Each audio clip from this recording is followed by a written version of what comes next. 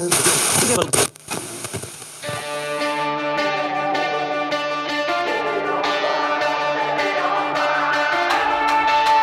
to the Born and Raised audio experience, presented by Onyx.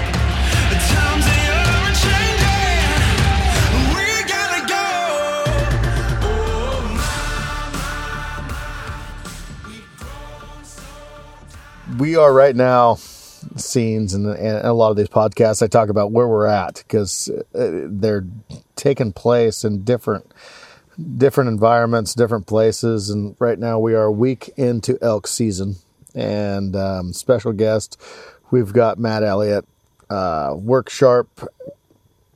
What's your job role name? Director of Marketing. Unbelievable.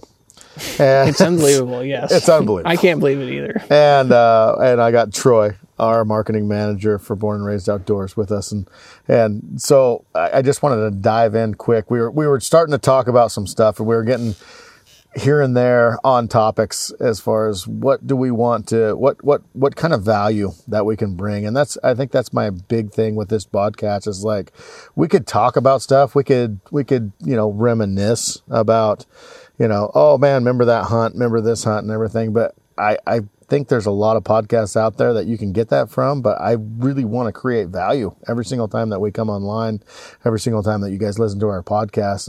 And when Matt, he said, he was totally willing to do a podcast. I wanted to come about it from a different segment. I wanted to come about it from guys, and I think we exude this as much as we can, as far as you can do anything you want to do. You just have to put your mind to it. And Matt has grown himself from, what did you start out as? A fishing guide in Alaska. Okay, see, lowest, bottom of the barrel. Bottom of the barrel. We just started true in a way. No. No knock on Alaskan fishing guides, because a lot of them are Coast Guard certified professional guides from Oregon and Washington. Is the real deal. Yeah. At that time, we weren't necessarily the real deal. It was like summertime college job. We loved fishing. We had a really good time doing it, but by no means was I any sort of the professional guide that you would run into if you hired a professional guide in the lower 48. But you were doing it. Oh yeah, we caught the heck out of a ton of fish too. No, I'm just, what I'm getting at, I think, is just like, I've been around you a fair amount, and within the last, when did we meet?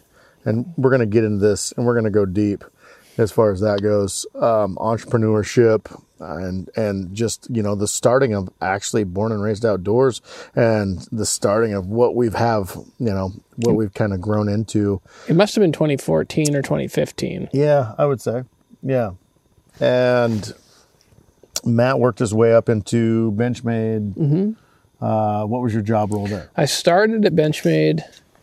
I remember right after I graduated, it was 2008, and the job market was awful. Obviously, it was like the economic collapse, the recession, and all of that.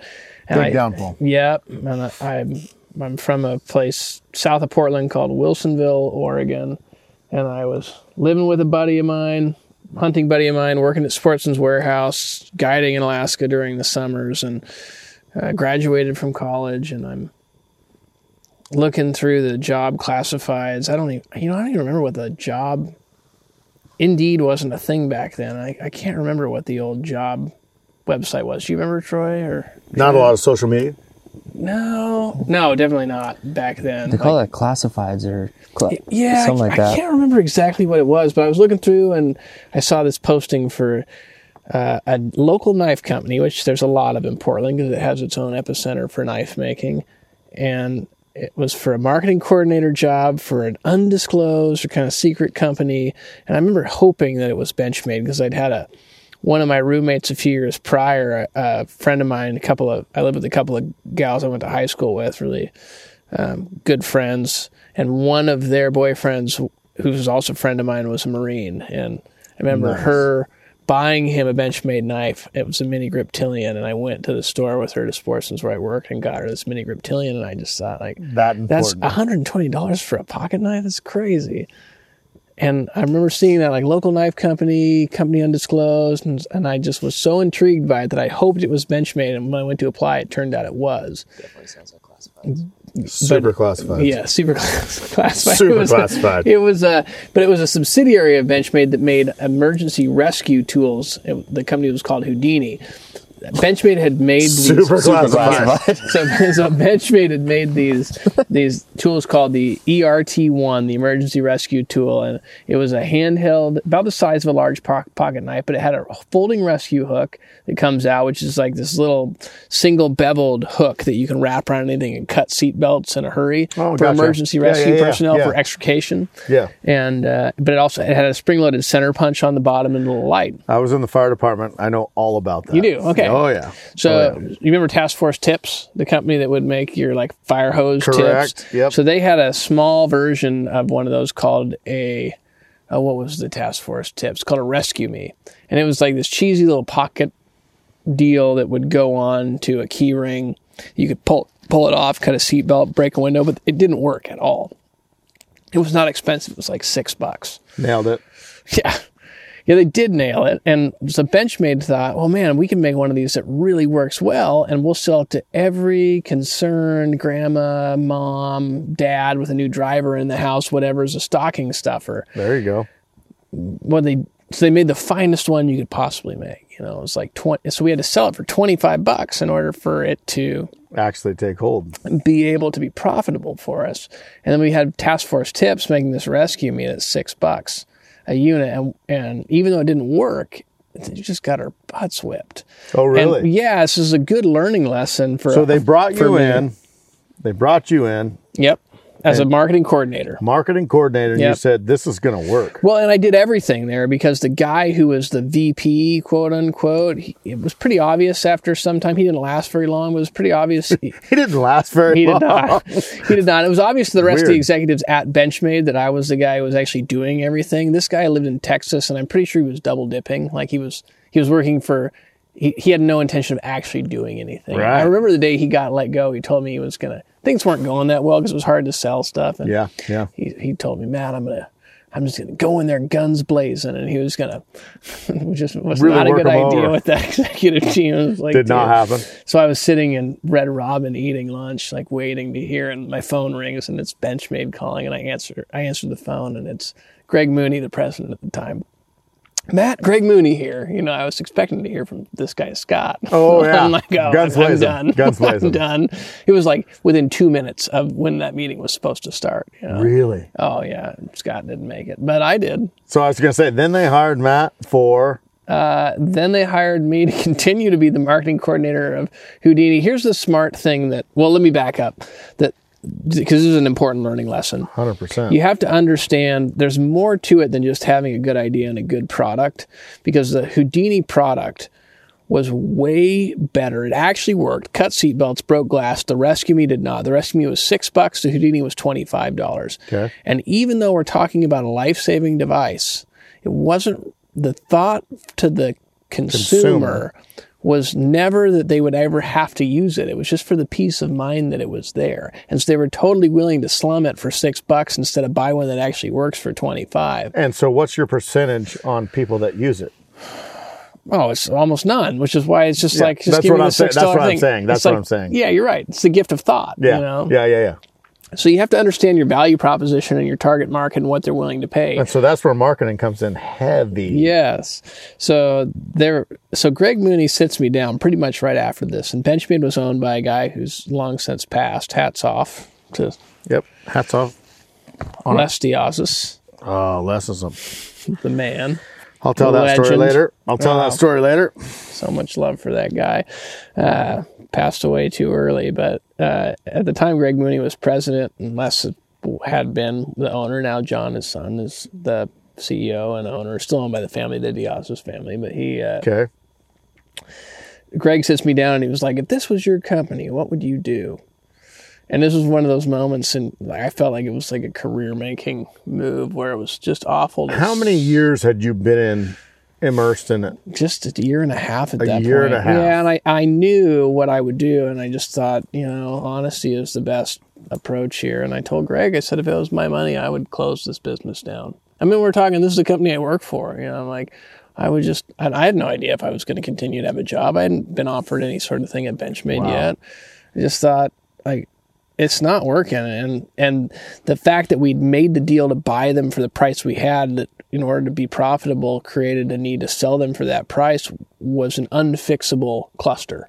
Like, we couldn't get out of that. You couldn't make it up. No, it was just going to continue to spend. We were just going to continue to spend money. And the right thing to do in any business situation is, I think, it's not about you. It's not about your job. Yeah. It's not about your job security. You operate from a place of what is the right thing to do for this business, for the employees, for the culture. And if that means I'm here or I'm not here, that's agnostic of the situation that you're in. Yeah. And Greg, you know, from there we decided to liquidate things. So we worked to like home shopping network stuff, whatever, to get rid of all the inventory. QVC. Yeah, man. QVC. And then Trent was a big QVC guy. And then from Easy. there, Trent was not a big QVC guy, but maybe I may or may not have watched it back when I was. and from there, I'd always brought wild game meat in for the executive team. You know, like, just for them, it was interesting stuff. For us, it's normal stuff: venison, backstrap, elk, whatever. You've hunted all your ducks. No, I fished all my life. I didn't start hunting until I was 17. My dad wasn't a hunter, so it wasn't until my buddies and I had cars that we could actually go and do it ourselves. Yeah. So, but I fished my whole life. My dad was awesome with that. He would take me to, like, wherever we were, he'd take me to the local hardware store. He didn't know anything about fishing, but he'd take me to the local hardware store. You'd do it. And I'd get to talk to, like, whoever the fishing guy was. And my dad would buy me whatever we needed. And, you know, if we were surf casting for humpies out on Whidbey Island, or, you know, like, he would get me set up, and he loved to just kick back and watch me fish. He still does to this day. My dad will come with me fishing, and he'll just kick out a lawn chair, come in my bass boat, and he'll just sit in the seat and I'll fish. He won't fish. It's just, that's impressive. Yeah, it was really cool of him. So, it's a pastime. I think that's indicative of a lot of father-son relationships. Like, you pass that on, and it's just like, you know what, son, run with it, right? Mm-hmm. For sure. And just celebrating your kids' interests, regardless of what your interests are. You were talking about that, like not letting your ego for what you want for your own reputation take over your children's activity base. Yeah. And I don't think I put it into my own reputation as far as I don't, it's not about me at that point. It's everything I've got is from, you know, trying to be as selfless as possible, and just learning from those experiences. And it's a whole different thing when you have your son involved, and you want him to, we were just talking about this just a little bit ago, it's just like, you want him to be as successful or whatever he wants to be. And I've had to take a step back. It's like, okay, do you want to hunt? Or am I pushing you to hunt? Mm-hmm. Or what do you want to do? What do you want to do? And it's, I know we're getting off topic a little bit. If you want to do baseball, let's go ahead on that. That's why I like baseball. I mean, baseball team, you know, I mean, you know. He's a social dude. Yeah, he's a social dude. And, you know, I wouldn't say it's like a sport oriented thing. I would say it's just like an outdoor, I mean, we live by a river, and he's down at the river fishing, I mean, every other day, you know. He likes fishing. Yeah, loves it. Loves it. I said that because we're all really close, and I've been, like, watching Trent kind of go through that whole thing with his son, where it's like, hey man, you're really, really good at these things. You have a future in these things, but it's like, oh, I want to try these other things. And he's like, oh, all right. And just, all right, I support that. Even though, you know, inside he's like, you could be doing these things that you're really good at. And he's like, no, but hey, you want to go do these things? That's totally fine. And, like, it's been pretty cool to watch. It's, when you become a parent, it's a whole different deal. And I will say things change when you become a parent for a teenager. Right. You know, you're when they're young, I think you're trying to instill in them, you know, good values and, you know, like the hardcore stuff. And I think they say from, like, what is it, like 3 to 5 years, kids learn almost 70% of what they're going to be for their life. So that's a special time as far as like instilling in them, as far as, trying to teach them just core values, super, super core. Like, live up to your expectations. Don't lie. Don't steal. Don't, all these things, books of the Bible. How about that? Yep. 10 Commandments stuff. Yep.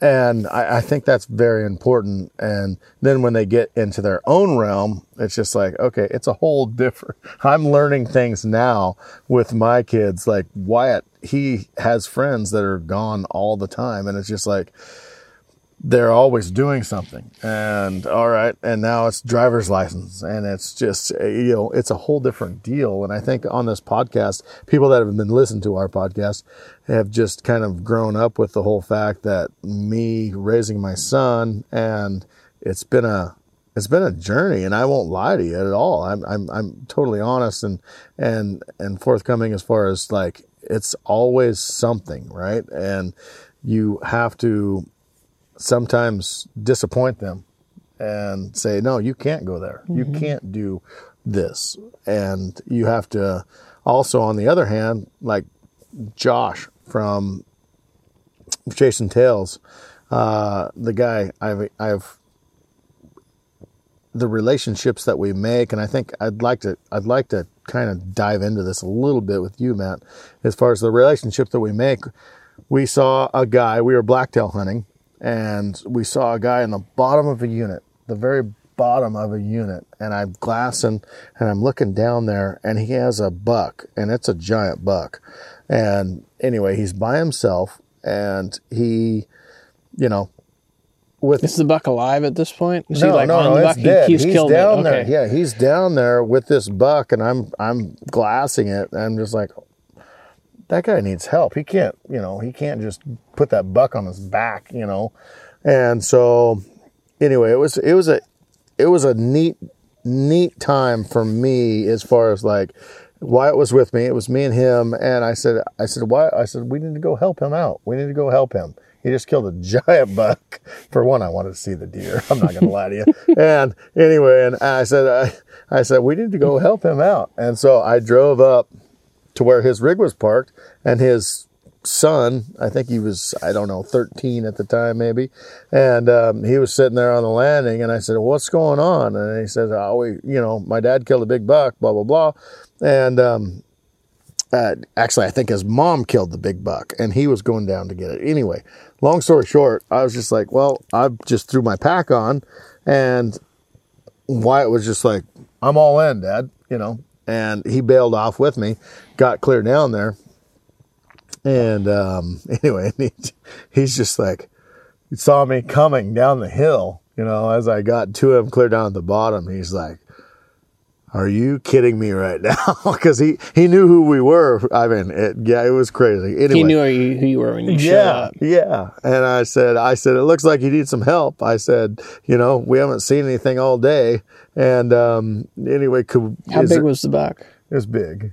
It was it 120s? No, it was a straight fork and horn that was probably, I would say 18 by 18. It was giant. It was heavy, and super. Fork. Something you can't, something Just you can't pass those, it. You can't pass it up. No, no kidding. Can't pass it up. And I would have shot it opening day, any day of the week. Any day of the week. And anyway, and I said, okay. And so I just pulled my knife out of my pack, and his name's Josh, great guy. And it's the relationships made. And I think, we talked about this before this podcast started. It's the relationships made. And anyway, and help him quarter up the buck and do all the, what we needed to do and everything, and put it in packs.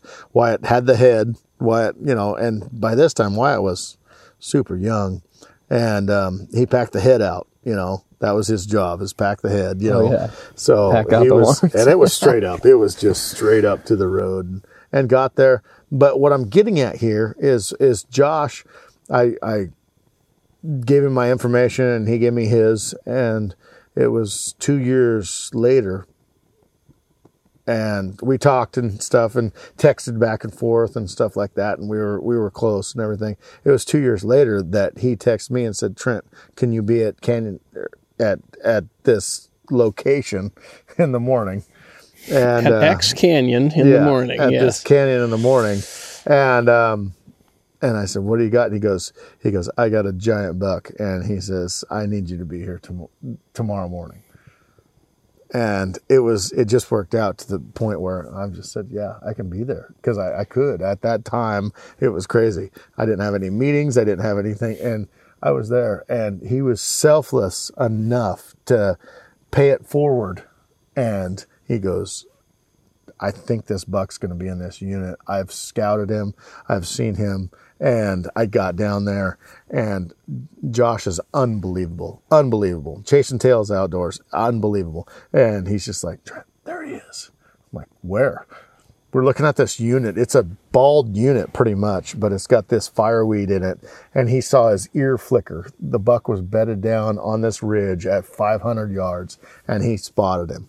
And anyway, long story short, I went in there and I shot the buck and I killed it. How big was the buck? Good buck? Yeah, it's I don't know. It's 118, 120. Good like buck. Yeah, really good buck. Big blacktail. Really good buck. Big blacktail. Yeah, it's a really wide, super wide buck. But at the same time, it's just like, And packaged it up with a bow for you to say thanks. Isn't that great? With a bow. What do you mean? Oh, Like you wrapped with it in a a bow, present. wrapped it up like a Christmas present. It was just like, Packaged hey, it up and Trent, here's thank the deal. I'd like Come to give here you this deer. and shoot this giant buck tomorrow morning. I was like, that sounds pretty good. That doesn't sound terrible. Yeah, You know what I let mean? me check my schedule. Just opened up. I'll be there. Just opened up. Just open it. But at the same time, it's just like what you put into it is what you're going to get out of it, right? And anyway, let's get back. We took a hard detour. That's what's beautiful about these conversations, though. a worthy detour. Yeah, but it's Sitting a around a hard campfire detour. just I talking don't about want So stuff. bring it all anything. back around, Sid. Yeah, I don't want it to be about. How about this segue? We're talking about, so you kill this buck. Obviously, in that case, he's providing you with meat. Oh, I see what right? you're gonna do. So where we were taking that back to where the story was, what we were talking about, like at least my background, I was talking about how I was taking meat and giving it to the executives at work. See what I just did there? I love that. It's amazing. I love that. Yeah. Yeah. So I'm a marketing coordinator at the time. I've been bringing for Houdini. I've been bringing all this meat in for the Houdini's a executives. big name at Oh, this point. it's huge. Yeah, Never it's even just heard of that. giant. Yeah. really I've known you for a long time. I've Really never even took off. heard the word Houdini. Oh, man, it's Houdini. great. So, break, cut, escape. That was the slogan. Can I Ooh, I ask a like question? that, actually. That's really What? cool. I love the break cut. Whatever. Wow, amazing. So did at that time? Yeah, the whatever. At that time, did Benchmade have a hunt program? No. Zero. So this is where we're getting to. Where are we talking? So Benchmade started. Give me a. Are you the founder of the hunting Yes. department? Well, in a way. You learn something new every day, Trent. Man, I just took off my hat. So Benchmade started as a tactical, and still to this day, like really core tactical. Les was really into martial arts in Los Angeles, and it started actually as a butterfly knife company, which is where the butterfly in the logo comes from. It's a Balisong knife. Les was Filipino. Was Filipino, his heritage, and he was into Filipino martial arts in this Los Angeles community where you had this one group of Filipino martial arts, another group of more of like the Kung Fu Bruce Lee, Danny Stop Asanto talking crowd. about me. And I don't know if they were, I kind of think of it like West Side Story or something, like there were these kind of warring groups in a fun way. I didn't really have any involvement to know enough about how that all started, but I do know that Les was really into guns and knives and was at a knife show down there and was talking to some custom knife guys who were like, yeah, man, I work in my garage, I like kind of do whatever I want. And through that, he thought that sounded amazing. With forging and all that. Yeah, he always referred to himself as unemployable, but Les wasn't he wasn't going to go grind on his own knives. So what he did is he contracted people to make some knife parts for him, he and his cousin, and they made a set of 5 to 10 butterfly knives, with the two handles that separate, like Karate Kid, you fling it around, right? Yeah. And And I they don't took know if Karate Kid ever did that. in the movie, in Karate Kid 2, I think at the end when they're having the fight off over the girl, the dude decides to cheat and he pulls out a knife and he's like flipping. Is it a Benchmade? No, I don't know. I have no idea. But it's a Bally Song butterfly knife. Okay. So they take it into this local shop that sells guns and knives, and the guy's like, hold on, takes it back to the owner, comes back, says, these are amazing. We want like 200 of these in the next 2 weeks. And they're like, oh, okay. You're like, of course. Yeah, and then he walks off I can like, do that. how am I ever going to do that? That's the entrepreneur spirit that he had, that you guys have, for just kind of like forging your way into wherever you go. So like that, it was a fight. That's a fighting knife. So Benchmade at its roots was a fighting knife, which then translated later into military knives. Les was like one of the pioneers of automatic knife making.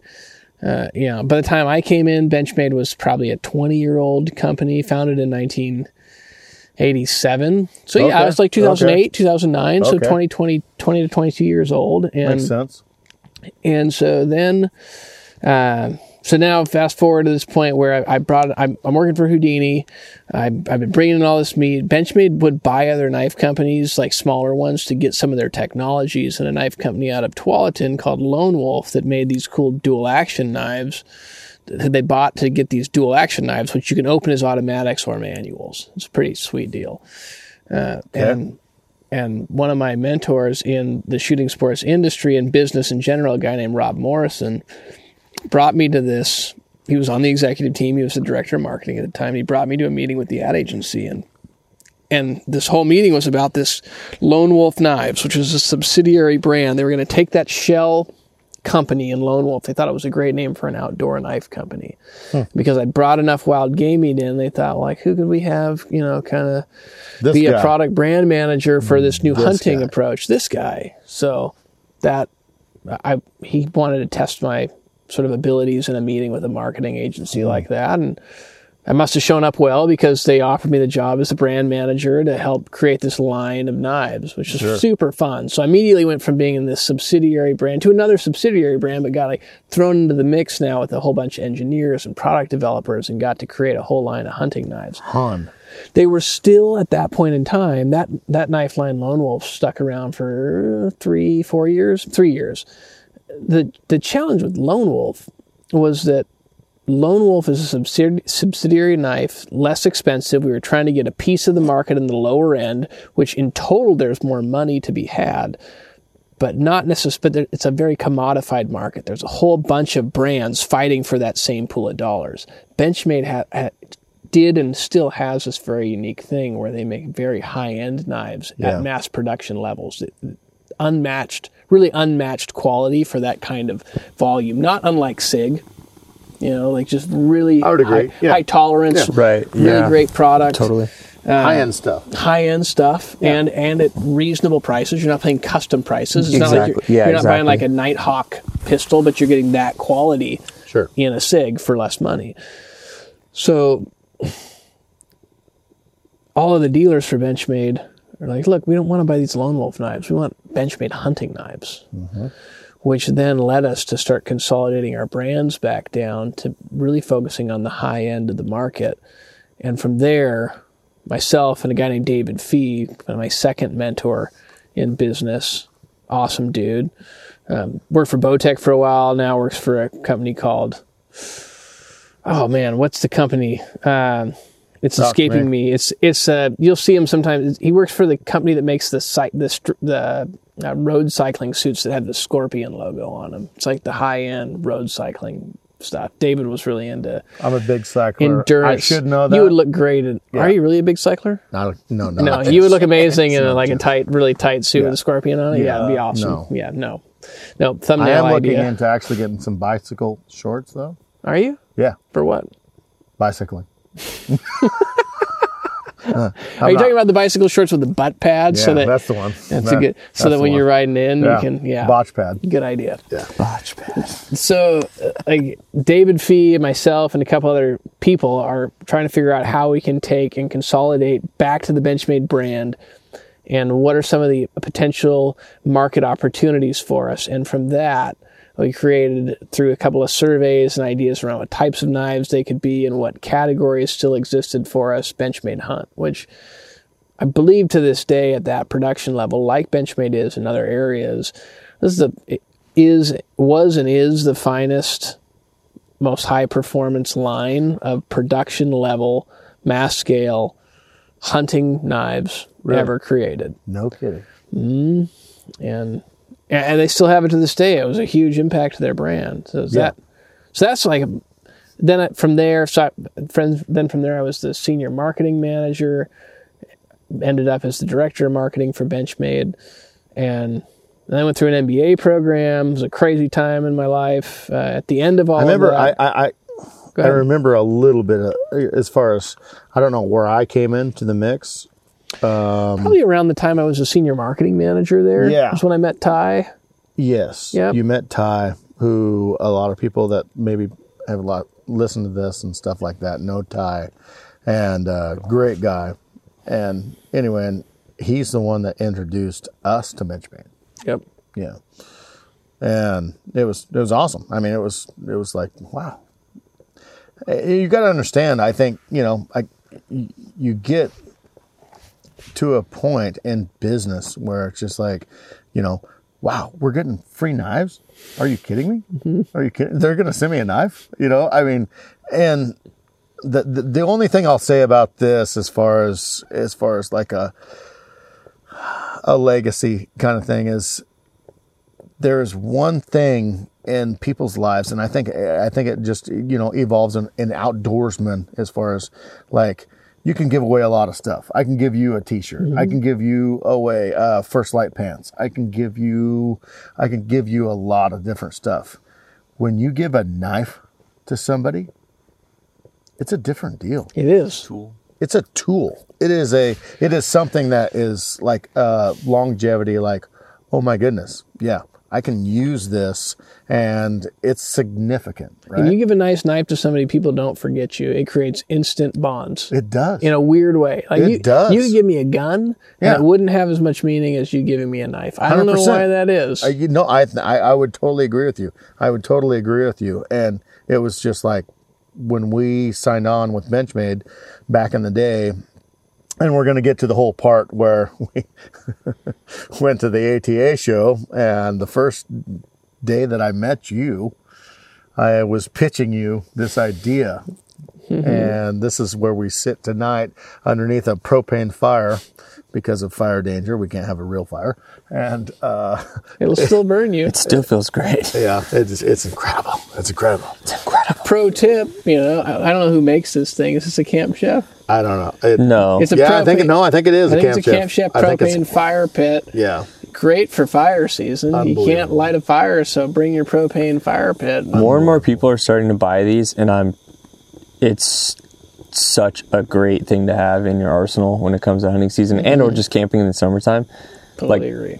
Yeah, you got to carry a propane tank around and this thing, but it's like so much better than having a quarter wood in the back of your truck and having to sweep that out afterwards too. Like, it's just very nice. We take them on the boats. Totally agree. Wow. Love it. Yeah. But at the same time, it's like meeting you and then propositioning Land of the Free.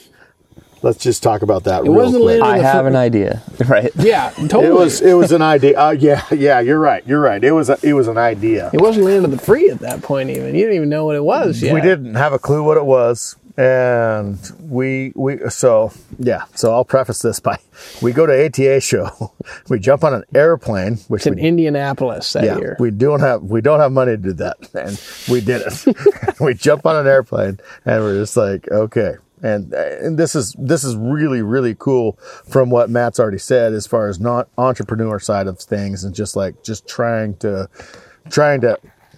up yourself.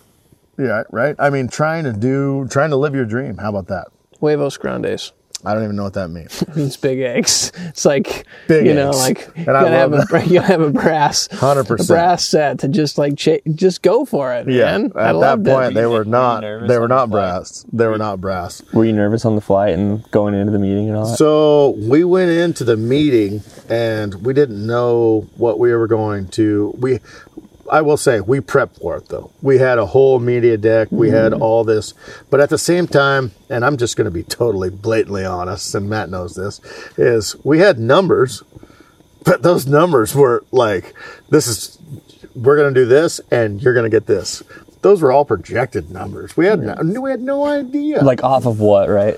Yeah, off of what? Like off of what? You know, we had no idea. Guarantee you, we can support this. You're going to sell this many knives if you sign with us. Yeah. That is not true. And you guys didn't take it that far, which is good that you didn't. You know, it's like you really focused on the idea. And we were talking about this last night, and you and Cody were asking me, like, man, because I knew Cody from. So I had the relationship with Ty, and then through Ty met Cody, started sponsoring the Full Draw Film Tour. Correct. And so then Cody asked for this meeting at ATA show with me to pitch this idea of whatever this video project was going to be, the day-by-day series. Yes. You guys were asking me last night, like, man, what made you have faith in us? We didn't have anything. We didn't have a pot to piss in as far as like what we'd done in the past with this. Passion, yes, the passion for it is something, the character of the people. This is the reason people gravitate towards you guys and the content, the selflessness you're talking about, Trent. It's like you, Trevor, Cody, Steve, you guys have just a certain character and follow through that makes it like I could sense in a very short period of time through the passion, like Troy is saying, that you guys are going to give it everything you have. And that's so much more important than you showing up with some trumped up numbers on some sheet of paper trying to tell me what you're going to get when you have nothing to back it up with. But we showed up with some trumped up numbers. You did. and telling you everything that we had no idea what we were going to back it up with. You guys were so honest about we that. We were. It was so fun because ATA, Matt, I remember, you know, my memory's is terrible. It's as good as mine. No. My mom calls it CRS disease. You ever heard that? I don't even know what that means. Can't remember shit. Yeah. I don't know what that means because mine's worse than that. I didn't know. And at the same time, we had this media deck all made up and everything. We met on the couches outside in the lobby. Remember that? I do. And I remember the exact spot on the corner where it rolls towards the cafe that we were sitting. Was it? Yeah. I remember it like, I don't remember anything, but I remember that moment very distinctly. And I'll be honest, like, I was nervous as heck. I mean, I was just like in the point where it was just like,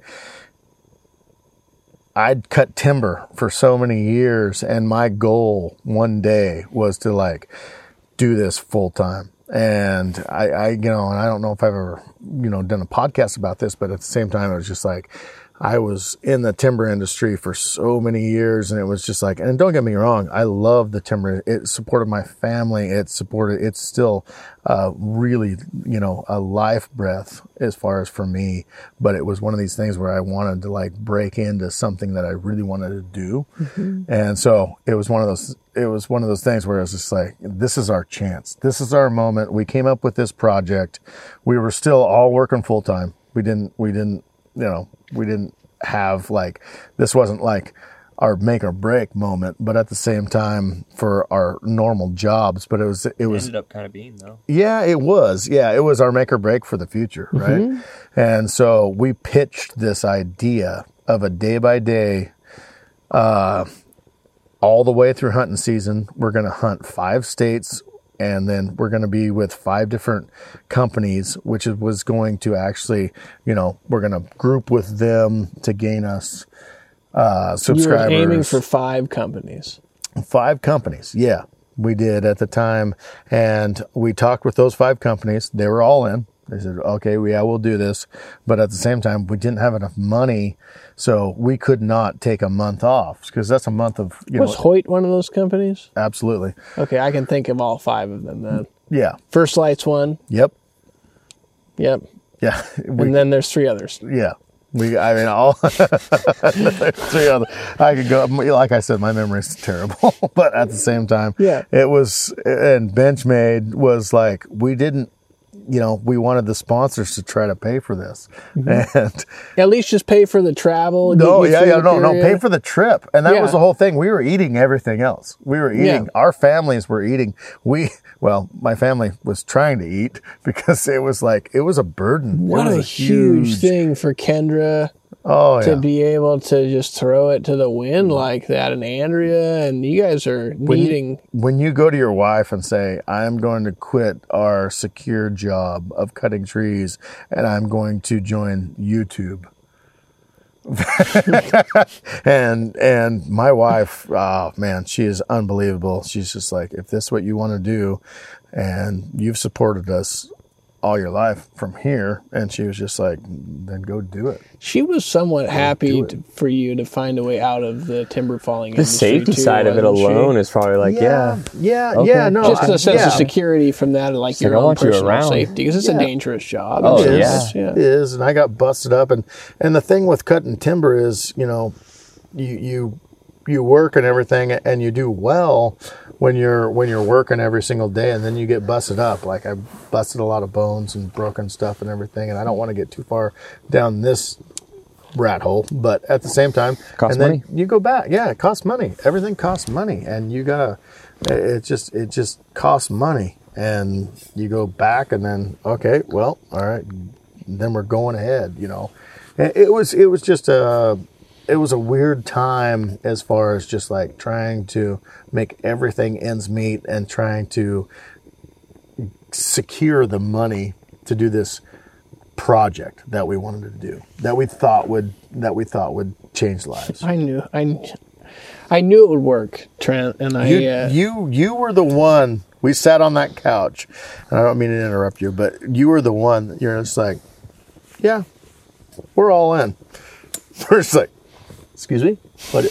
Yeah. What'd you say?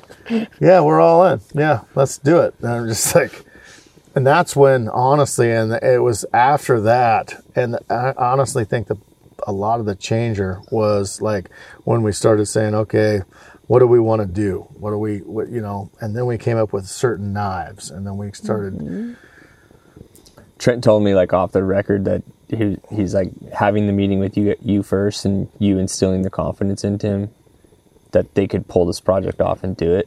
What carried them through the other meetings, carried them through the beginning of the launch, carried them through everything, where it was like awesome. Just hearing that first person, that first meeting saying, hey, yeah, we believe in you. It was tough. That was the first. That But was morning. It was like 9 in the morning. flipped a Very, switch. very, very early in the morning. Moving forward. And then it was the, confidence. Okay, we can do this. Yeah. They believe in us. And the blessing of that whole thing was every single company that we had on our list that we went to, there wasn't one of them that said no. Not one of them. And it was just like, holy moly. And then, now it's real. And then it got really real. It's fun when it's just an idea. Yeah, and it was just like, so we got to, hold on, wait. So we got to do this. Back up. We got to do this now? Okay. You guys must have been having a few cocktails on the flight home. There was some of that. Yeah. Yeah, there was some of that. The flight no. home, oh man, we were just like, so we have the funding now. And when I say funding, I don't mean millions of dollars. I mean very small amounts of dollars. Like enough money to cover a hunting season. Enough money to cover a hunting season, yeah. And, it was enough money to cover a hunting season and for you to be able to at least take the leap of faith to commit to not falling timber anymore. Because originally when we talked, you were saying like, I'm probably planning on doing this for another year. Like Well, at least for that month. I thought you guys had cool dynamics. Like, you're a lumberjack. Different. Your brother's a dentist, which I remember telling you specifically when you told me that. I was like, do not quit your job. do not quit your job. Let's just think this through. Cody, I think, was he working for North River? He was working again? for North River at the Because time. they'd kind of Yeah. restructured and they were back at it. Yep. And Steve's a plumber, and you guys just had this you had a cool connection. You've been doing it a long time, and there was something about you guys and the way that you presented this where it was so obvious that it was going to work. Like I hadn't ever heard a pitch of such a slam dunk before. 2 times in my life. One with you guys, and another time when I met Nate Simmons, and he and I started a friendship, and you could just tell he was this rare talent that was able to both film and hunt. Nate and Simmons is unbelievable. Unbelievable. Right. And he is a huge inspiration for us. is he? huge. Yeah. Huge for me.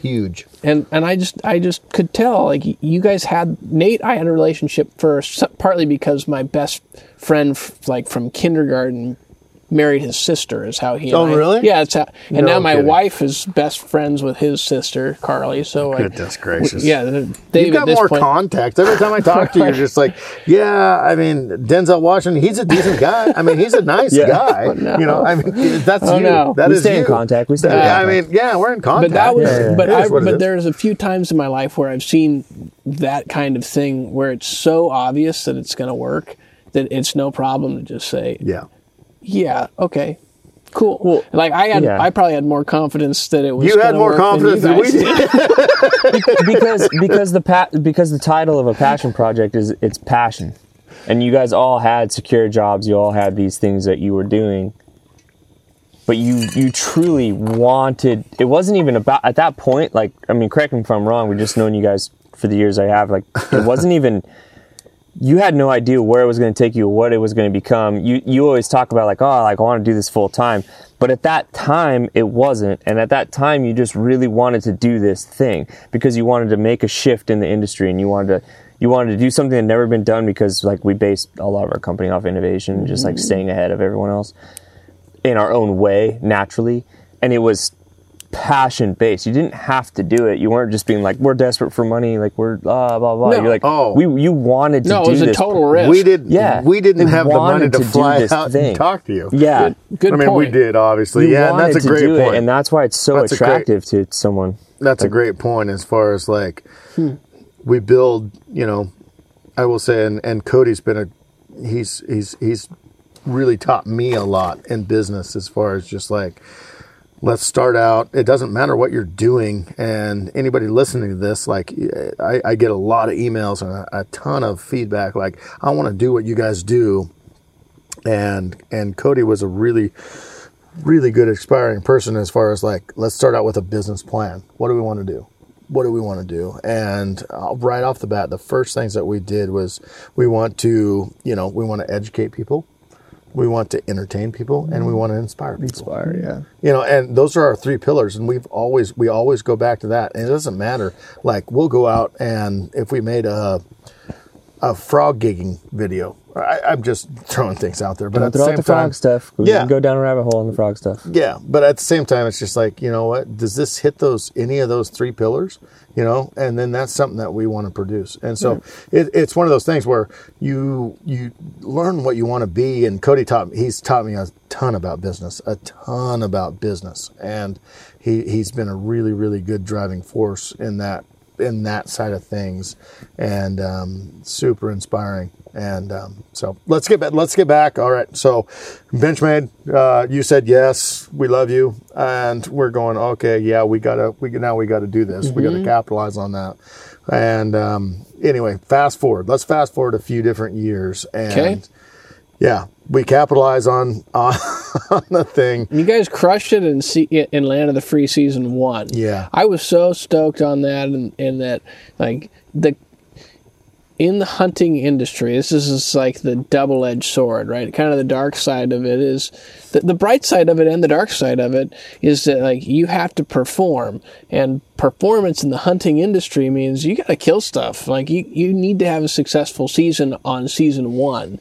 Like, you can have all the content in the world, be funny and whatever else, but if you guys aren't finding success, which is not a guarantee, there's nothing about it that's a guarantee. We've learned that. Yeah, people make mistakes, animals don't come in, like, you end up in a position where there's nothing there. Can't control nature, the Can't control animals and the weather. You're burning time by moving spaces. That's the fun of hunting. You don't know what you're going to find. Correct. Right. And you need it to line up in season 1 to capture people's interest, and God blessed you guys 100% with an amazing first seson. Yeah, 1,000%. So it was just like the first season was just a catalyst for all the rest of it. Yeah. No, I would 1,000% agree. It was unbelievable. I mean, it was just like from the first time we said a prayer to God, please take this, see what we can do with it, or what God wants to do with it, honestly. And it was just like, Oh, there's bing, bang, dead. crazy. There was elk falling all over the place. It was just like, okay, well, all right. What just happened there? What just happened there? It was crazy. People Then were you looking- guys, then you get home October 1st, and you're like, there's some footage here we have to go through. Yeah, and so we have to put it all together, and then we have to put out what every day. 35 was the first. I think it was 47 episodes. Oh, so 47 way more than that. episodes. Yeah, Were you editing every single day for Every basically 47 days? every Yeah. day. That's funny. Every single day and night. Yeah, we were trying to learn it at the same time. Yeah, It was unbelievable. It was so I would rough cut everything and Cody would finish it. And so he would like polish it.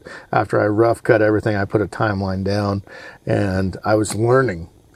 I was learning Adobe Premiere. And anyway, and so I would rough cut it and then Cody would polish it. And then right after I was done rough cutting, I would jump to the next day because it was a day by day series. So the thing that we understood but didn't understand was there's no weekends. There's no nothing. And your family, and we talked about this earlier, we have kids and stuff like that, or I had kids, nobody else did, at that time, I believe. Anyway, and it was just like, it was every day.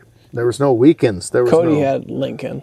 She would have been like she was, okay. like just a little baby. Yeah. Because I remember last Yeah. year, the Full Drop Film Tour, we met Yeah. Andrea and Cody, Lacey and I did. And they had, I think Andrea I think she just had Lincoln. Okay. Or she was pregnant with Lincoln, but it was in Sherwood where we lived, like right around the corner. My time management is not, and my memory is not exactly well. Yeah, But yeah.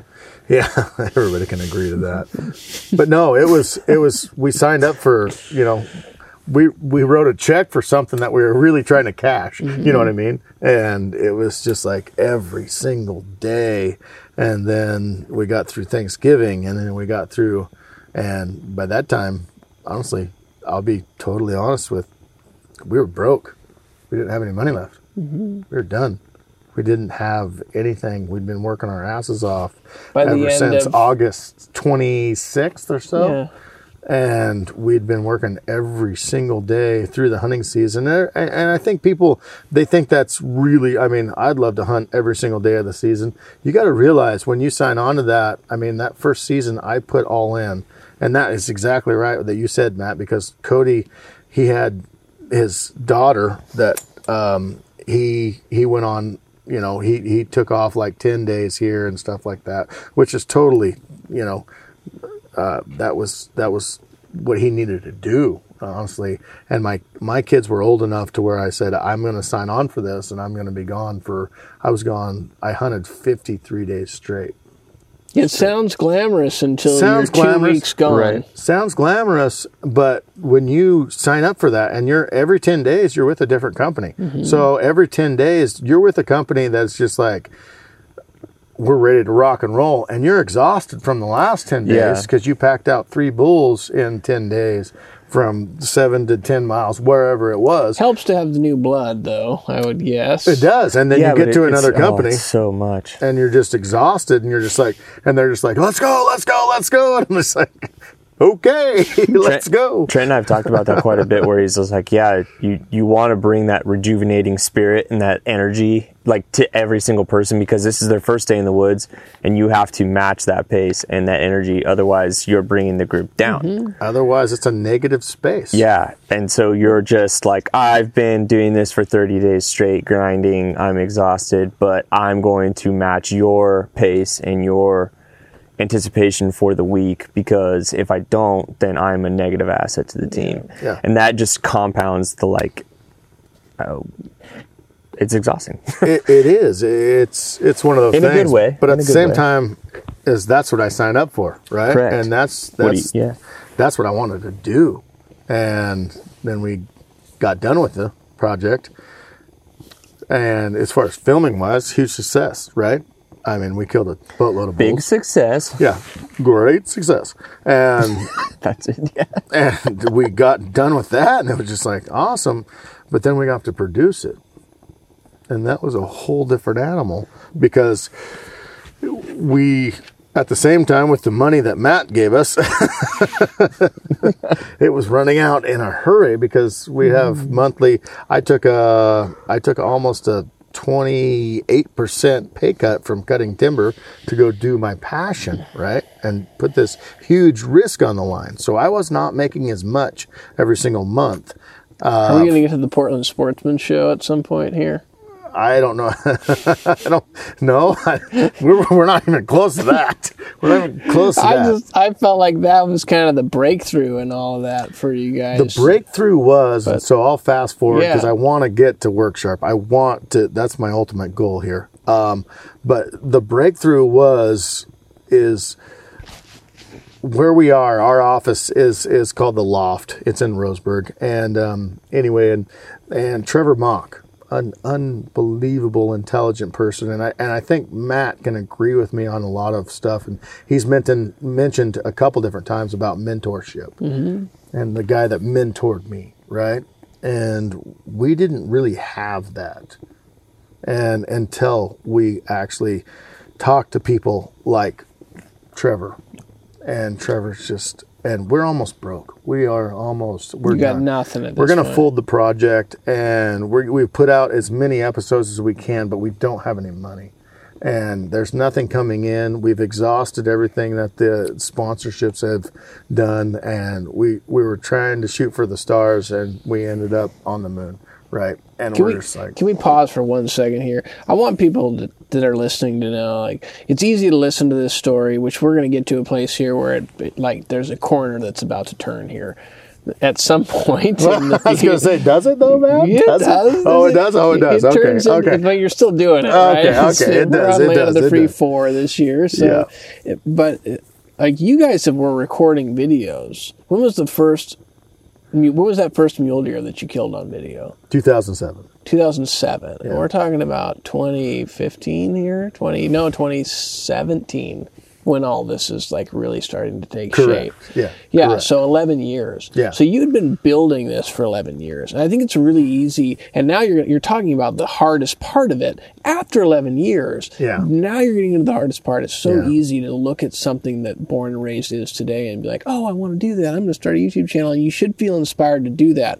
But you should also know that you better be ready to grind yourself into the ground Right. and give everything you have to be able to create success. And it may take a decade. And that kind of commitment was something that I could see in the eyes and the words and everything else that we talked about that gave me the confidence to know that When it you would said work. yes. But it took a Yes. decade for them to hit a low point. That's the thing that people don't understand Right. is they think like, oh, this will happen overnight. And then when they come talk to the guys and stuff at shows and this and that, and like, I want to do what you do. It's like, okay, be prepared to grind for the rest of your life if you want to do this passion project as a real life job. And then they work on it. And I remember talking to you guys, like when I came on stuff, it's like, we've been doing this for a decade and we weren't able to quit our jobs for 10 years. Yeah. They were No, it doing took a this long time. on top of their full-time jobs long for time. a decade. Yeah. And then when they finally took that leap of faith and they said, okay, we're going to do this full-time because that's what it's going to require to get to the next level, they spent 2 years debating if they should continue to do it or not. We took 2 years struggling, like as far as, and I think that's, man, I don't know if we ever done a podcast about this kind of stuff, but at the same time, and that's what it took to get to the point where we thought we wanted to be, right? Where we thought that was, okay, that was what we needed to do. And then we did it. And then it was the roller coaster. And I mentioned a lot of this, like elk hunting. Elk hunting is a roller coaster. Elk hunting it's ups and downs and everything. And I think we've all been seeing that lately because we're here at elk camp right now recording this podcast. But it's one of those things where it's just like, we had all of this. We had everything that we thought that we wanted. And we did the project that we wanted, and we don't have any money anymore. Right. And it's like, okay, so I'm starting What do we do now? So what does Trevor tell you? How does he help you through this? Trevor is, I'm not going to say struggling, but Trevor is a brand new dentist that is going, hey guys, I got my own worries. I've got my own stuff going on. I I will support you in any way I can. But this was me and Cody. This was me and Cody on the ropes, and it was. And I mentioned Trevor Mock earlier. So what does Trevor Mock tell you in this? How does he lead you to a place of? Is he like kind of a catalyst for you? Yeah. A big time. And honestly, I think it's the forest through the trees, right? And I've said this on this hunt a couple different times, like forest through the trees. Like look at the big picture and it'll honestly show you the small picture, right? And it was one of those things where we got so enamored and so just taken up in this project. Like, and it was time consuming. I mean, it was so much time out of our families' lives. It was so much time out of everything. It was just like every day, because we said day by day, right? And that's what we pitched to you, right? Yep. And so you don't get a weekend off. You don't get a fun day with the family. You don't. You are producing video every single day. And it was one of those things where it just consumed us. We could not see the big picture. And so we talked to Trevor Mock one of the days, and he's just like, hey, guys, do you see what you've grown? And we couldn't even see what we've grown. We couldn't even see the likes. We couldn't even see the comments, because you don't get to have the time to read through that kind of stuff, because you are working on the next day. You don't even get to touch that kind of stuff. And he's just like, why do you not sell a T-shirt? And we're like, because we don't have the time and now the money. and he's just like, you don't need the money. He says, just sell it online and just offer it for pre-sale and see what happens. And we're just like, okay, so how do we do that? And he's like, well, it's easy. Cody knows enough. Cody's very intelligent in, that kind of realm and stuff in the internet, blah, blah, blah. He's a thinker, man. He's a thinker. He's incredible. He's incredible. And so anyway, we did. We offered, and we made them up online. We didn't even have the T-shirts. I'm not going to lie to anybody that ordered them. I apologize. We didn't have them. We didn't have anything. We didn't have a design. We didn't have anything. And we made up like 3 T-shirts, and we put them out online and said in our uncuts. So what we would do with the videos, we would do an uncut every single day. So either Cody had to be over on the coast where my house is. Cody and my house is about an hour and 15 minutes apart, or I had to be over at his house every single day, every day. And so we would do this all the way through October, through Christmas. And then we came up with this, or we didn't. Trevor said, you need to have a website that sells some apparel. And the guys that are watching you, they're going to pay for something that, is inspiring to them because they enjoy watching your stuff. And anyway, in 3 days of the apparel launch, I think, I don't know numbers as far as exact numbers, but it was enough actually to pay for Cody and I's wages moving forward. But that set us in a whole different tailspin as far as, oh crap, now we got to get apparel. Now we got to try to do shipping. Now we try to, and our aunt said she would take that on. She says, I will take that on. And so we did that. We were working out of my Aunt Sherry. I love her to death. We worked out of her basement. And Aunt Sherry didn't want a dime. She just said, I'm doing this for you guys. And so you had a basement warehouse? We had a basement warehouse, yeah. And Aunt Sherry's house. Aunt Sherry's house. And she would work all night long shipping orders. It was unbelievable. And it was one of those things where you bootstrap things for so long, and then you're just trying to make it. I mean, you're just trying to make it, and it's just like I think people on the see knife's things, edge of failure. Yeah, the whole time. I think people see things as like, oh yeah, you guys nailed it. You guys are rich and everything. It's like not even close. Not even close. It's not the way it is. It depends on your definition of wealth. 100%. Yeah, 100%. Yeah, if it's monetary, maybe not. Yeah, Yeah. But all the hunting gear of your dreams, yeah, probably. yeah, no, and I'll get back to what And we the relationships. what we That's where started with the wealth comes relationships, from. with relationships and happiness. Mm-hmm. Are you happy with what you're doing? Yeah. You're darn right I am. Yeah. You know, and am I cutting a fat hog? No, not even a chance. But at the same time, guess what? I am super happy with what I'm doing. So let's get back. Let's pump the brakes. Okay. We've got we're gonna give this another 15 minutes. Okay. 15 All right. minutes. Matt goes from Benchmade, and I go when I'm at Benchmade. I go through an MBA program, which is something I'd wanted to do. Just from an educational standpoint, I've just been very interested in advanced education. It had been a tradition in my family. It didn't have anything to do with like a career advancement standpoint. I didn't necessarily think I needed it for that, but I kept asking all sorts of business people that I respected if I needed an MBA or not, and they kept telling me no, and I kept asking them, and finally I realized the reason I was asking them over and over is because they kept telling me no, and in the end, I wanted one. Right. I wanted to go back to school and get an MBA. It's something that you could do that they could never take from you. And I loved it. I loved it, and I really valued the fact I'd spent 10 years working before I went to do it, especially in a manufacturing business, because things like cost accounting made total sense to me at that point, because I'd worked at a company that was manufacturing actual hard goods, where some other people in the class struggled with it. To me, it was just, it made total sense. I went to an executive MBA program. And let's be honest, you probably had a decade of age and experience over them in those classes. No, I didn't, No? because this wasn't a standard MBA program, in that it wasn't an academic MBA program from the standpoint of like you end up with students who went straight from an undergrad to a master's.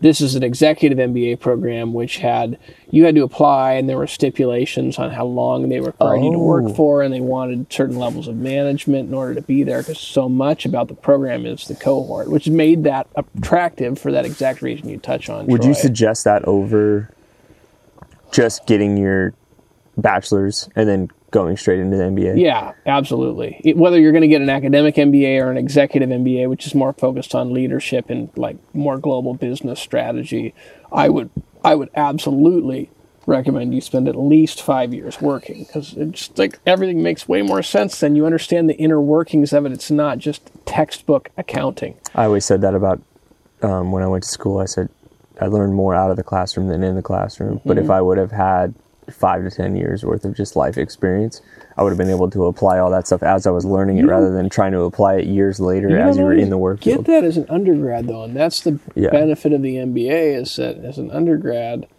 you don't know what the heck you even want to do. Like I spent 7 years in undergraduate programs, going from criminal justice to biology, because I thought I wanted to be a freshwater vertebrate biologist, like salmon species and whatnot, and then. Right. And then to business when my dad started his business and I got into it, which led me down the road of Houdini and Benchmade and then WorkSharp eventually after the MBA program. So I've got a little bit of an end to this story, and that I finished that MBA program, and right about that time I was ready for a change. A lot of it was because multiple times the vice president position at Benchmade had come available, and I wasn't selected for the role, and it was for good reason. Like I knew every time I get this like sense of kind of dread about it, because I knew I didn't have what I needed to become an effective VP for Benchmade at that level, because I wasn't bringing outside experience to the mix from any other company. I'd spent my whole career there. Now, bring in WorkSharp, I can bring my Benchmade experience to the WorkSharp business, learn the WorkSharp culture and business, and bring in new outside experience. Have a broader state and of mind. could bring something to WorkSharp that I was not able to bring to Benchmade. It could have worked the opposite. Plus leadership experience, like education. If I would have worked 10 years at WorkSharp, I could have brought that to Benchmade and then been in that VP position. At WorkSharp, the directors, the director of marketing there, report to the CEO, so I'm on the true executive team at WorkSharp, and that was appealing to me. And that what really is important in keeping me fascinated in work is to be able to be a part of the highest level business strategy, cultural leadership conversations. And I got most of that at Benchmade, but I wasn't able to gain what I needed for that final step because the thing I needed was outside experience, which I could get at Worksharp because I brought that Benchmade experience to Worksharp. What does that look like as far as that job role? Because I think we've touched on a lot of like groundbreaking stuff as far as like things that made you, right? I think, and stuff and hardships that we've had at Born and Raised Outdoors. And what does that look like with that interview to take that next step for you and go into that meeting, right? Like, let's take it full circle. Worksharp? Yeah, let's take it full circle, like the meeting that we had with you, and you had trust in us.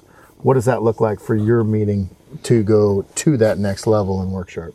Well, the first place... What's the planning? What's the... How to start? Yeah. You mean like how did I start? How did I end up making the transition and how did those meetings happen? Just getting that interview and where's your headspace and what do you go into that interview saying? That was hard, man, because I'd spent so much, like Les and the Diaz's family were like family to me, Les still was a massive influence on my life.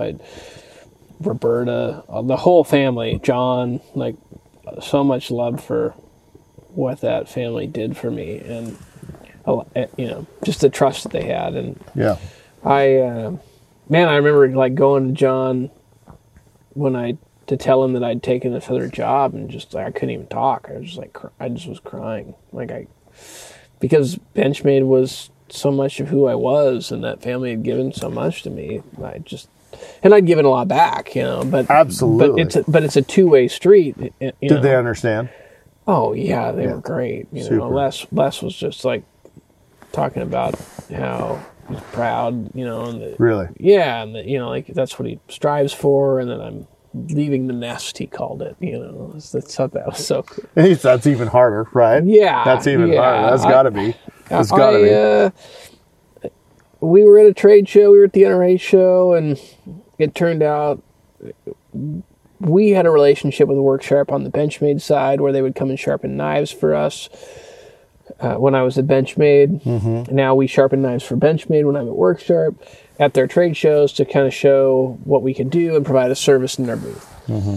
So at the NRA show, we were there, and one of the guys on the marketing team sort of approached me and said, "Hey man, I don't know if you would be interested at all, but we have a job opening for a director of marketing." He was very sheepish, and I heard from him later that it took him a lot of courage to work out, because you're asking the guy that's in charge of the whole booth if he was willing to leave the company. Yeah, that's I can imagine. That's which for me, I had plenty of recruiters call, plenty of people ask me for interviews, and every once in a while I'll still to this day, even at Worksharp, I'll interview for other jobs loosely, if nothing else, just because it's an information gathering opportunity. 100%. I always want to keep my options open. I encourage everyone on our marketing team or the customer service team or any team I lead, I want you to be here because you want to be here. Yeah. And a good way to know that you want to be here, interview for other jobs, check out other stuff, make sure that this is the place you really want to be, because I want a team full of people who want to kick ass here. Yep.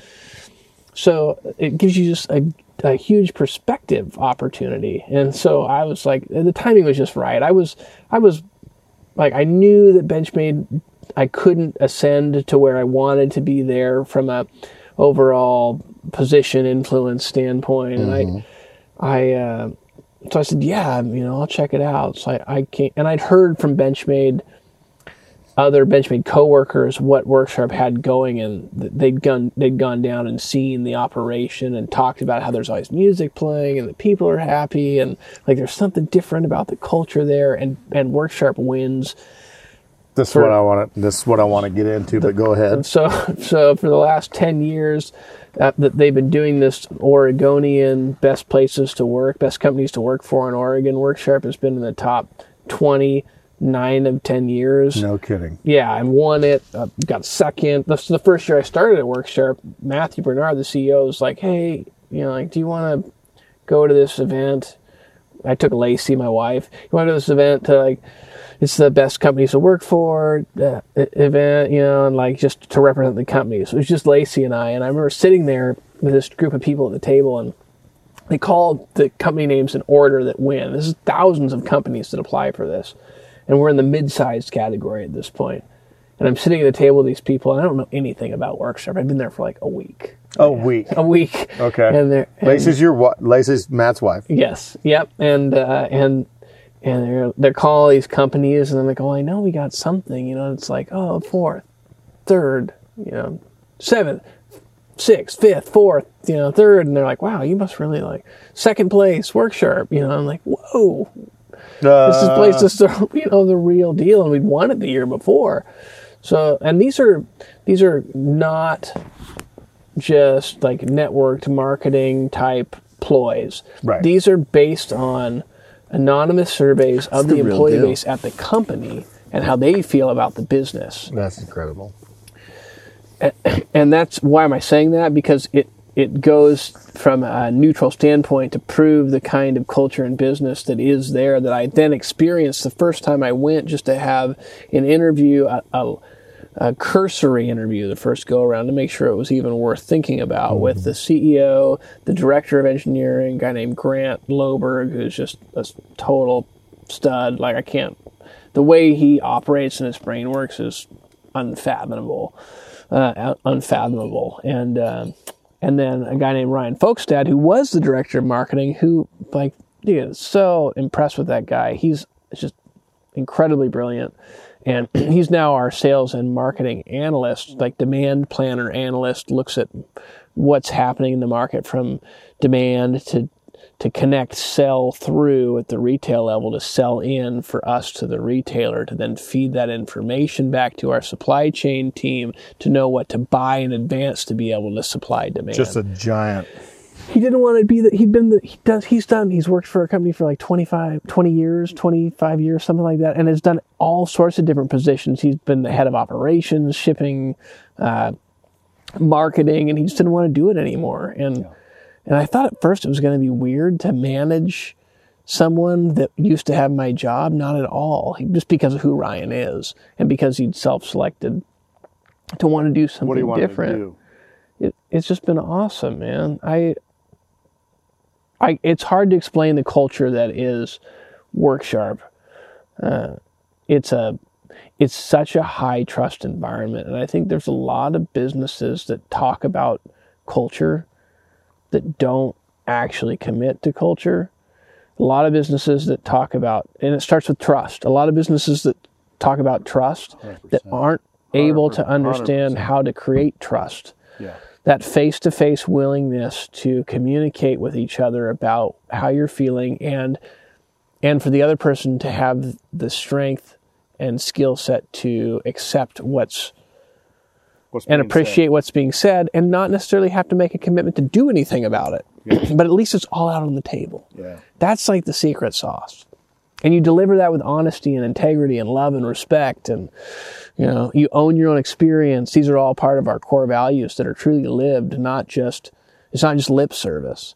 It's been life-changing for me from a developmental standpoint, both personal, psychological, and professional, psychological, effectiveness, teamwork, and for my marriage, frankly, So that's what I wanted to get back to, and this, I don't know if it's even applicable, but yeah. So how is it to tell your spouse, yeah, we're moving. I am taking a job. So this kind of goes back to the born and raised thing, right? Yeah, bring it back around.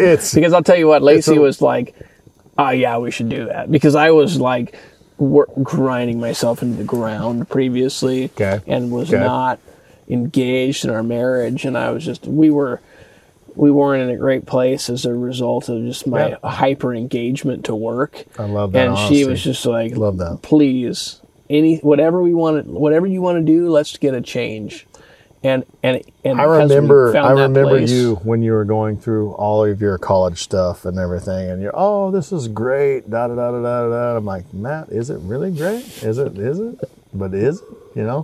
and you were going through schooling and you were going through all that stuff, and I remember that. And I think this is important because everything that we try to do, from where our standpoint of view is like create value for somebody else, right? Mm-hmm. So entertain, educate, inspire. So if we can inspire, educate somebody in something that we're doing, what would be your biggest, we need to wrap this up. Yeah.